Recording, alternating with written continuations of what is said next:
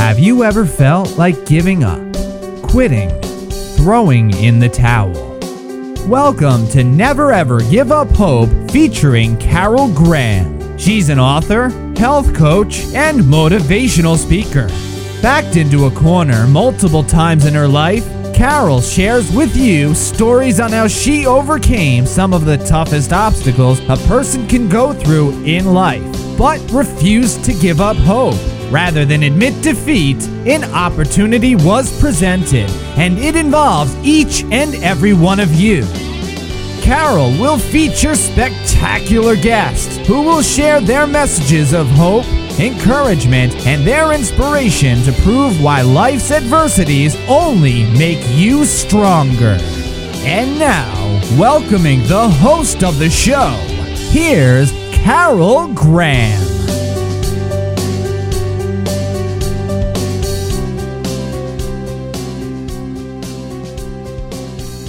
Never Ever Give Up Hope is a show about people who have done just that. They never gave up, no matter what happened. Many of my guests have survived incredible circumstances, and as a result, they have a passion to help others who may be going through something similar. And many of them have survived extreme poverty or abuse or illness or death in the family, or loss of business, or extreme depression, or disease, and many of them had to fight to survive. Never Ever Give Up Hope gives them the opportunity to not only share their stories, but also to give us tips on how they did survive, and encouragement on not only how to survive, but more importantly, to thrive.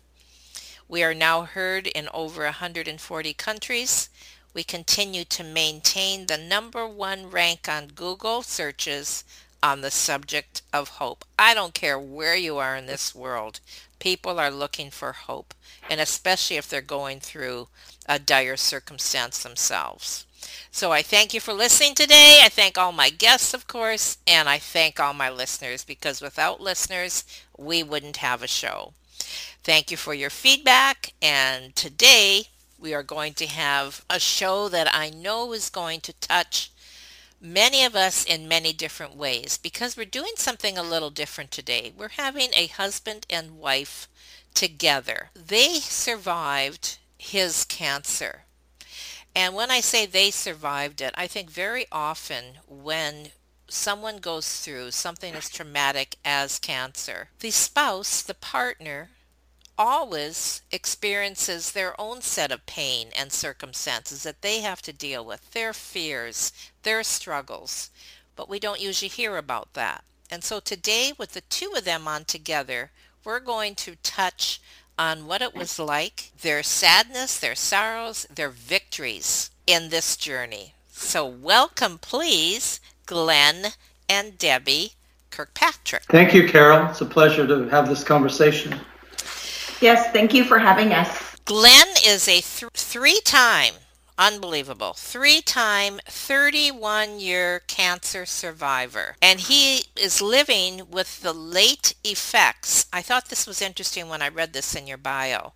With the late effects of radiation and chemotherapy. Just because you're cancer-free doesn't mean that you still don't have struggles physically that you're dealing with. And so they're going to talk about this too and share his insights on how to deal with this on a daily basis.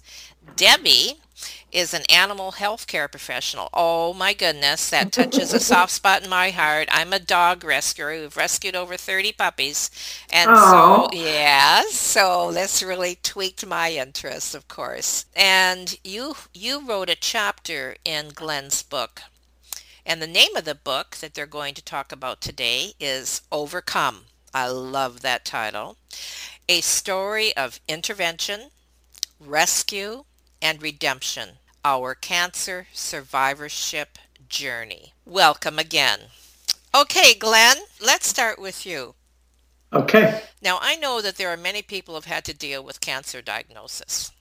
Yes. And in 1989, you were told that the Hodgkin's lymphoma had returned.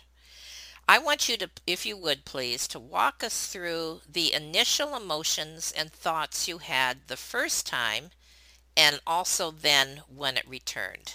Okay, thank you. In May of 1987, I was diagnosed with Hodgkin's lymphoma for the first time. I'm one that is solution-oriented, and of course, with something this overwhelming was looking like it was going to be a cancer diagnosis.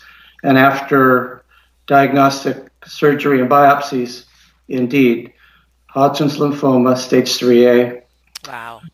I think a word is stuck.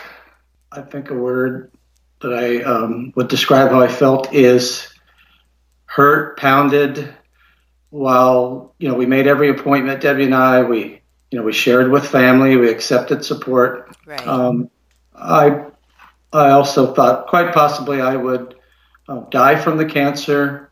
Didn't like the thoughts, but they were there. And gee, if I died from the cancer, Debbie wouldn't have her husband, and we had one son at the time who was less than 3. That Russell would grow up without his dad. So there was a resolve to follow the doctor's direction, have the treatments while anxiety, fear, and again, sometimes just being stuck, like, what do I feel? Right. Interesting. Go ahead. So it was a year in 1987 of 50 radiation treatments. Oh. That brought remission. We were excited. We celebrated the remission. Debbie was amazing in coordinating this. A few rock concerts and a trip to Cancun. Why was that important? Well, as you might imagine, it allowed us to reset, create a new beginning. As following remission, some of those trips, I gained enough energy to return to the police department and get right back at doing my then beloved career. So what happened then when you were hit with this the second time? Between the remission of the first time and the second diagnosis in 89, we had moved from LA County to San Diego. It was our fresh start, bought an old horse ranch and 4 acres, had some space. I would later see that it wasn't just a retreat. I wanted totally away from, if I could, any memory of any trial that we just went through. And of course, that wasn't possible. But at the time, there was much to look at as a new beginning. The ranch property. I had lateral to transfer to the Escondido Police Department in North San Diego County, doing well. Well, about a year later, I was growing very fatigued. I could cycle. I used to road bike. I would cycle shorter amounts of time and be more tired than ever during that shorter period of time. What did I think first? That the cancer had returned. Followed up with the doctor, biopsy, and yes, the Hodgkin's lymphoma returned. We were devastated. We were so many feelings. And yes. I'm going to stop you here and just ask you, now, did the doctors warn you that this may return, or did they give you a free bill of health after the first time and say that everything's cool? Well, you know what? I actually didn't remember, and I needed a refresher from Debbie on what we were told. And Debbie remembers, she remembers the doctors kind of breaking down it could return, and there could even be a secondary cancer, which I later received. Right, okay. So does that put you in a state of fear at that point? Like, do you, like, even before the second diagnosis, almost like you're waiting for the other shoe to drop? Did you live your life that way, or were you able to, as you said, celebrate the fact that you were now clean? Like, what was going on emotionally there? I'd say both, in that we celebrated the new beginning, the move, the ranch property, without too great a challenge. We each started a new job in San Diego County. Debbie's pregnant with our second son at the same time. Sure, any sign of fatigue, I was concerned that the cancer had returned. So when it did, disappointing in fear, while not altogether surprised. And at that point, he really thought he was going to die. Okay. He thought that the chemotherapy was just a doctor had used the word salvaged, like we could salvage you with chemotherapy. So he thought, well, I'm just going to have chemotherapy and then I'm going to die. So that was his mindset going into the chemotherapy. And that was, as you can imagine, very, very challenging. What did he mean by salvaged? We can kind of get in there and rescue you with the chemotherapy if the radiation treatment doesn't work. Okay. But in Glenn's mind, that was a death sentence. Like, people get chemotherapy and then they die. But that's not obviously the case. He's here 31 years later. And I'm very grateful for that. No kidding. Okay, well, go ahead, Debbie. Anything you want to share with what Glenn has already talked about? Sure. I was a new mom, had a 2-year-old with the first diagnosis. And then with the second diagnosis, I had a 4-year-old and a 6-week-old baby. And I was quite overwhelmed, as you can imagine. Started a new job in San Diego, mom of another son that's only 6 weeks old, and then a 4-year-old child. My husband is feeling hopeless and just going through the chemotherapy motions because that's what he was supposed to do. Right. Yeah, I was quite overwhelmed. I felt very alone. We were in a new place. We had no friends here. We did have a couple that moved here just a short time after we did, when Glenn had just started his chemotherapy, and they were a great help to us. We've been friends for over 30 years.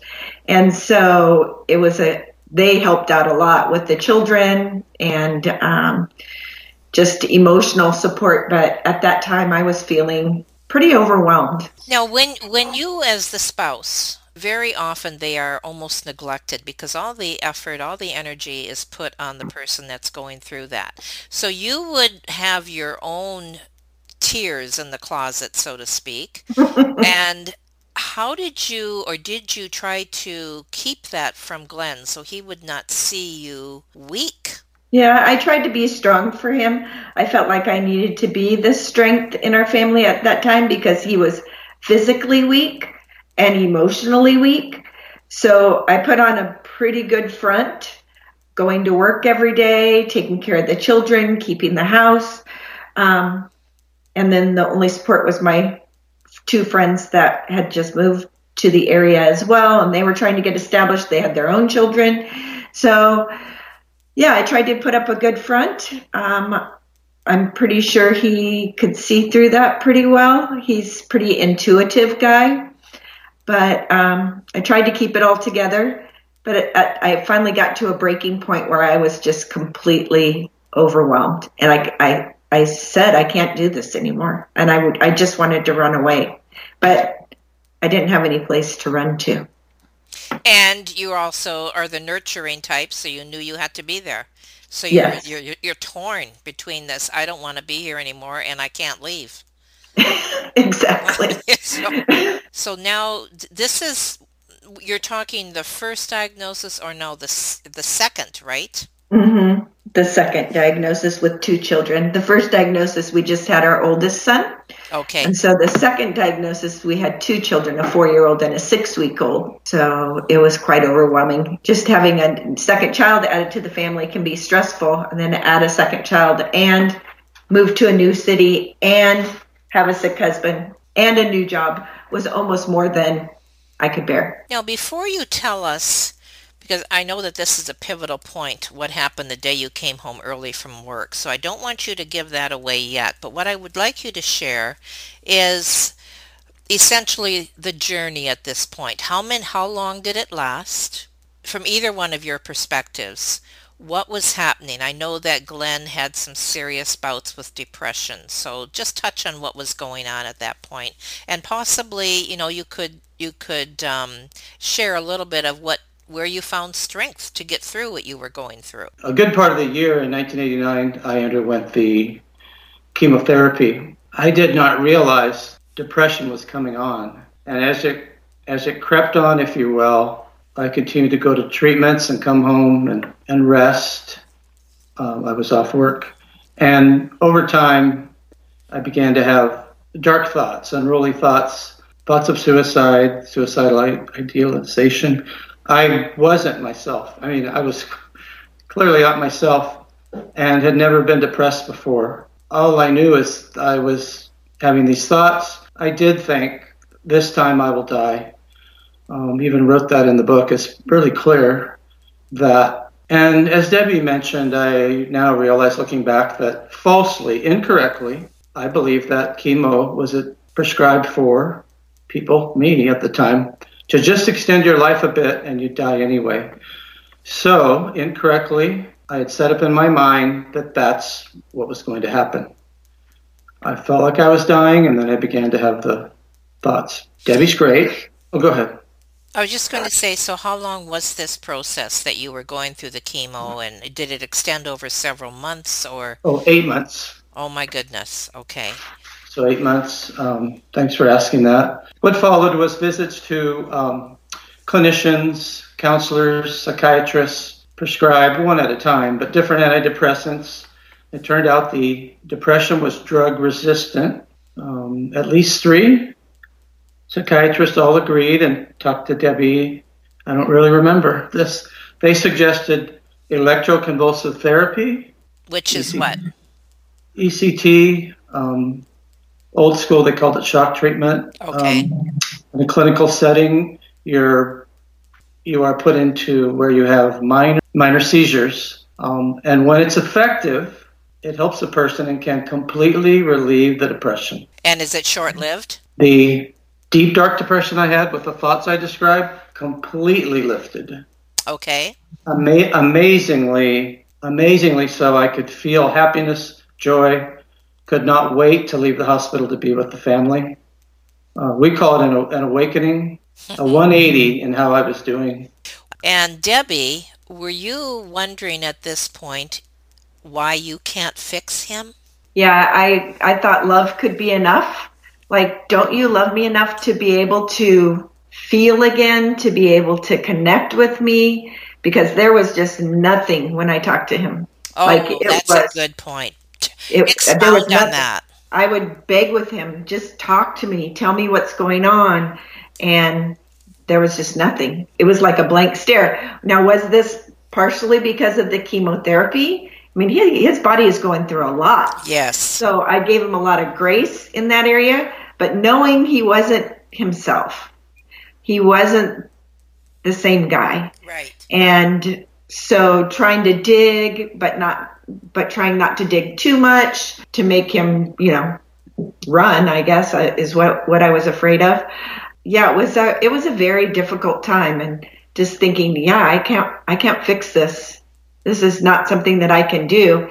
Now, with the first bout, we had went to a cancer support group, and that was helpful. I found that to be helpful, and also a little discouraging because, in that support group, you had spouses and cancer patients that were undergoing some of the same treatments that my husband was, but they were all older, and some of those people passed away within our group, and so that didn't provide a lot of hope or encouragement. That's a good point, that you're going through this basically when you're a lot younger. Mm-hmm. That had to weigh heavily on you, I'm sure. Definitely. So is this a good time to ask you about what happened that day you came early from work, or is there something else you want to share before you share that day? I had left for work in the morning and knew that Glenn was struggling, not himself. He was supposed to be going in to work as well. And then when I was driving down the street, I saw his car turned around and coming back towards the house. And I thought, that's really odd. What's going on here? I ended up going to work, and then I told them I need to leave. I just had this gut feeling I need to go home and check on my husband. So I drove back home. When I pulled up to the house, he was in the back of the house, and he heard the car. We had a dirt road, so he heard the car come up on the gravel driveway, and he came down the driveway as I drove up. Obviously, he had heard the car come up, but he was actually in a horse stall with his service revolver, and he was ready to commit suicide at that point. And that's when at that moment I found that out and found out how serious his depression was. Gathered up guns, had our friends take the guns out of the house, and went and took him to a mental health facility immediately, where he voluntarily admitted himself. And then from there was treated for this major depressive episode. But then also his blood counts had dropped, so he had to be transferred and was hospitalized for several weeks because of his blood counts being low as well from the chemotherapy. So it was kind of a mess of the depression along with the chemotherapy. And he was medically fragile as well as emotionally fragile. And how long was he in the hospital then? He was in the hospital for about 3 to 4 weeks. Wow. Yeah, so it was quite a run at that point. And in the meantime, you're at home and you're struggling with all kinds of emotions. Yes. And also you are working, you have a family. So what happened when he came home from the hospital? Was he a different person, and did you feel a relief from the anxiety that you had been living in, like because of his change of attitude, or what happened? No, not at this point, because at this point he was still being treated with medication. Okay. And his depression had not lifted. So I was still very concerned about him, afraid to go to work, like what was going to happen. Right. Continually taking him to see different psychiatrists, or the same psychiatrist, and then he recommended somebody else, and that thus we got the referral for the ECT. After the ECT, he was a different person. After the ECT, he was, like he said, it was an awakening, and he became my husband again, which was amazing. But that was several months past this initial hospitalization. And there was a big turning point, though, when he was in the hospital. I had dinner with his dad and stepmom. They really encouraged me to, at this point, because I just told them I was overwhelmed, I was done.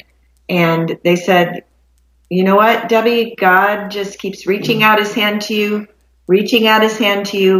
but you just keep pushing him away. And that really cut me to the heart. Like, I was like, whoa, they're right. What do you think they meant by that? God was pursuing a relationship with me, and I was ignoring him. Oh, okay. I had grown up going to church, but never really had my own relationship with God. And at this point, I just, on the way home from that dinner that night, I said one of those prayers that you say in a time of desperate need. God, if you just take this burden from me, I promise I'll follow you for the rest of my life. And I definitely felt that burden was lifted. And out a Christian friend at work who really helped me with my relationship with God, studied the Bible with me, but a new beginning for me, yes. I think Jerry might have been saying you're trying to do it on your own. Let people help you. What you're carrying, no one person should carry. Right. And then whatever her background experience had been, we didn't know her too long. And that everything you said was true and accurate, and you remember it. I'm just thinking, could it have been also? She thought, oh my gosh, you need help, support. This is beyond one person. Could that have been? That could have been. Mm-hmm. Also. Mm-hmm. But I think that very often, if we're strong people, we want to stand on our own 2 feet. Sure. Oh, and we don't want to think that, you want to, other people have problems in their lives. Why would we want to burden them with ours? And we want to keep up the good front. It's just like the wife trying to keep up the good front, as Debbie was doing for you. We don't want people to appear, that we appear weak. And on the other hand, that you don't want a handout, like, yes, I need help. Give me help, whatever area that comes. So that's a normal human reaction. Oh, yeah, I understand. So that's not unusual at all. And I think people can really relate to that. So now you are in a place where, okay, there's something that I need to do here. I need to have a relationship with God. I need to allow other people to help me. Is this where things began to change? Now, well, depression lifted, beginning to gain my energy back. We were deemed to be in remission. Kind of a quiet celebration with a few friends at dinner. We had friends, new friends, support. That just meant so much. Personal support, watching our young sons. Also, I had begun to gain some confidence, maybe even more than I had before, that I had lost when what I call, I say, just like I kept being kicked in the head. Well, what wasn't I learning with the cancer diagnosis? But I returned to work, and I felt like Superman. So I was a uniformed policeman, something I thought was over in my career. I'm back working, answering calls, running, healthy enough to run down the street after someone that needed to be chased. And good point, as a policeman. so the confidence, camaraderie, a relief that my employment continued with benefits. I had a family, and our faith increased. Big turnaround. And when did you get a new diagnosis that you were cancer free? Explain a little bit about what happened there. Yes, and we talked about the second bout, and that was at the end of 1989, right?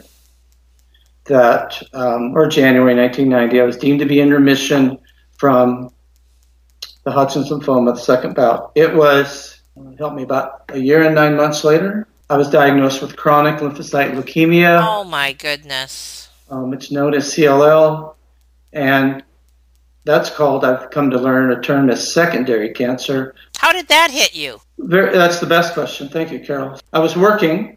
I'm in a police car. I'm toward the end of my shift. My doctor paged me. I pulled the side of my oncologist paged me with results. Okay. I pulled at the side of the road on duty, went to, I think, a payphone. I mean, this is what, 19? Right. Early 90s. And he said pretty straight out, "Oh, you have cancer. It's chronic lymphocyte leukemia." Oh. Okay, we must have set an appointment. And then I thanked him, I believe. Well, Deb and I had already worked out, when we get the results, here's what's different. I go home after my shift. She comes home after her shift, daytime. And we shared and cried and prayed and also felt at peace, like, okay, now we have a relationship with God. We have a support system. Okay. We've been through some of this before, but not this type of cancer. So there was a resolve and a confidence. Well, sure, we were insecure about what is our future. I mean, again, and right. That's what was different. Our faith, our support, our resolve, and hope that we were carrying with us now. So what, did you have to go through another bout of chemo then, or what did you do? I opted for alternative treatment in Tijuana, Mexico, with a doctor. And in short, why? Well, I had researched and I received help from family up near Stanford University, and we could not find anywhere in the U.S. a protocol of treatment for CLL at that time. Really? So we opted for the other treatment. It was something that they call wait and watch. So they just kind of monitor you, and when it gets bad enough, then they determine a treatment. But we weren't willing to do that because we had already been through this twice before. Right. And we're like, no, that's not good enough. Let's do something to boost his immune system to hopefully be able to fight this. We first contacted a nutritionalist, and then she recommended this doctor in Tijuana, and that's where we pursued treatment. And then when did you get your clear bill of health? Was it after that, or was it years later, or? It was 5 years later, remission came. Wow. So you were living under this dark cloud for many years, and even living under that dark cloud, you still found peace and joy and happiness and hope, and that, I'm sure, was part and parcel to carrying you through this. At what point did you decide to write a book? It would be in the early 2000s, where I'd never written a book or any, really, excluding in law enforcement. That's a different style. Of writing. course, of course. So, and what I did is I researched and learned how to write a book proposal. So early 2000s, I wrote a 3-chapter book proposal, and I started sending it, or mailing it to literary agents, publishers. So I'm in a big learning curve. And what happened is I received much feedback on kind of what to do next, but no one was interested in publishing it. In fact, they said keep writing, and they were right, because I had 3 chapters. Okay. So in short, I reflected on married, children, full-time career. I do have some definitely fatigue, which we've sort of gotten into the groove of it. Not a big concern. And I just parked it. Fast forward, much life happens, and about 2011, I started to get the idea again, gee, do I have that proposal on my desktop? Yay, I found it. I'd been writing a blog and Facebook posting. I began to gain the confidence that I could write, looked at those original 3 chapters. They were just a little starting point for what I would write. And then I kept writing. March of this year, we released Overcome. Oh, it's just this year. Okay. Mm-hmm. So were your doctors surprised at what happened in the end? A couple of years back, we thought maybe the Hodgkin's was back, and so we went and saw a Hodgkin's specialist at UCSD here in San Diego.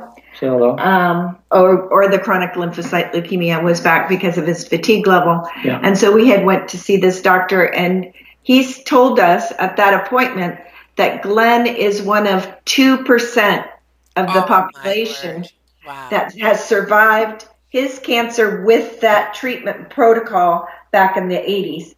He says he likened it to like a sledgehammer effect, where they just blast you with the radiation and chemo and it was effective. It got rid of the cancer, but not looking towards these late effects. Less refined and less focused back in the day. Yeah. So what a journey of learning. Oh, yes. And your children, at some point now that as they're getting older, they had to be part and parcel to this as well. Oh, yes. And that's such a message to them too, of tenacity and perseverance and hope and faith. It's got to be an incredible life lesson for them, and I'm sure one that you would not want to maybe revisit, but definitely not. But the bottom line is it really is beneficial, isn't it, for what they have probably come out, as a result of this. It's one of the most important to me and long-lasting, I pray, that what the boys have seen and continue to see, they verbalize it. So then I like to say, I'll get a compliment from our middle son, looks up to me, I'm his hero, and all, right. That's great. It should be that way. But I feel good, and I say, Trevor, I'm glad that's in you. And then I point it to his character, what he values. Very insightful, Carol, yes. And that's legacy to me. So after whenever I pass, they can continue to carry that on and with their children. Now, with your book, who would be interested in reading it? What kind of feedback have you had, if any? And is it more of a story format or a how to get through this kind of a book? It is a cancer memoir, Christian inspiration, genre book. Sometimes bookstores, it's up to them, they stick it in self-help. Wherever people can see it, look at it, buy it. It has received tremendous feedback. We like when we get it personally. We'll talk to people. Of course. Maybe to put a cap on that, one of the most highly regarded reviews I take as highly regarded is a gentleman, Tom Jones, who has MS, has lived with MS for decades, has written important books, theological books, but also the real life, raw, kind of more maybe like I write, about faith and hope while living with MS and still serving others. And he wrote his review is amazing. It came from his heart. So, yes. And it's an indicator then for us, that, here's who it's impacting and how. I see it as a a story we joke about. It's based on a true story. Well, of course, it's our story, but we joke. However, what I'm beginning to come to understand that as the story is told, folks I believe, can pick out that they would pick out different things to help thrive, if you will, or do the best they can during a cancer experience. I would say it's a story of hope. It's a story of inspiration. I think it would be helpful for anybody, whether they've had a cancer diagnosis or not. It shows faith, perseverance, courageousness. So I think it's a story that needs to be told. It's we joke it's an easy read. It's a little book with a big story. I like that. A little book with a big story, so people can read it quickly and be inspired and pass it on. Exactly. Because there's so many people that are suffering in this respect. I mean, everybody knows somebody.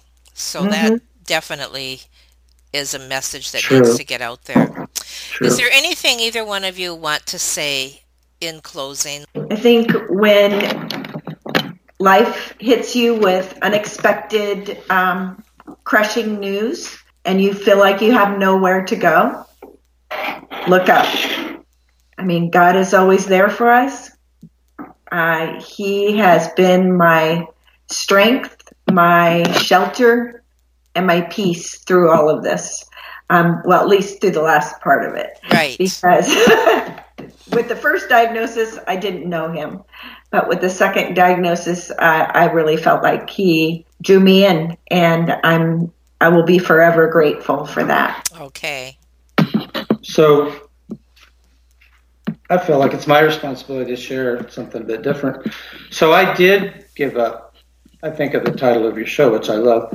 I did give up. I wasn't myself, and I had thoughts of suicide. I ended up with a loaded pistol. I even shot one round to just see if any neighbors were here and would come. I'll never know what would happen after that. I get rescued. It's awesome. It's great. Yes. It's life-giving. I'm just saying that we know up to the point that Debbie came home. So I feel I have responsibility for anyone, whoever's decided or isn't fully aware that they've given up, to don't give up. Do whatever it takes. You text the friend, you get out of the house, and if you're able to, you walk to the coffee shop, you talk to the neighbor, you get on the phone. Not that these things can always be easy.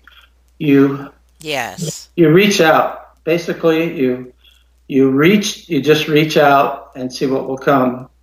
Now, that's while recognizing that the mental anguish and pain is real. It can be real. When you have it, it's real. And yet, don't ever give up, because the other side of the moment where I gave up, look at all the life married to Debbie, Joy. We have 2 grandchildren now. Aw, Beautiful grandchildren that live 3 doors down. 4-year-old boy and a 1.5-year-old girl. We've touched people with our book. A lot of life has happened. Yes. One could argue more life to the full than all the years that led up to, which is so important, our years together, up to before the horse stall. So I know what it's like to give up. I'll never give up again, even while living with delayed effects and depression still. That, however, it does not take me, doesn't overwhelm me. Right.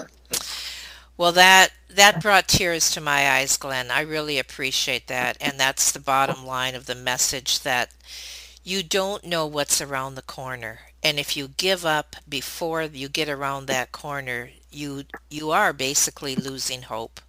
But there's always even if sometimes there's just that thread of hope that you can hang on to wherever you need to find that. And you definitely found it in each other, in God, in just, support from friends. And grab onto those moments, hold on to them, realize that a better day is coming. It's not just a cliche, it is reality. Right. And so I thank you for sharing. This was such a heartfelt show today, and I really appreciate how you shared your story. It was done so unselfishly, and also sharing the dark side, because many times it takes courage to share the dark side, and you did it with grace. So I thank you, and we look forward to sharing your book. I know that there are going to be many people that will be touched by it. And because it's a little book with a big story, it probably would make an awesome Christmas gift. A stocking stuffer even, right? Good idea. So we will definitely get that message out there. And I thank you so much for being part of Never, Ever, Ever, Ever, Ever Give Up Hope. Thanks for everything. And this was just so rewarding to have this conversation with you. It was a pleasure. Thank you for listening to Never, Ever Give Up Hope, featuring Carol Graham. Did you know that most people succeed because they are determined to? Quitting was never an option. Carol loves your comments and will respond to each one. So please subscribe and review this podcast. A rating of 5 stars would be outstanding and appreciated. Remember, if you are still here, there is always hope.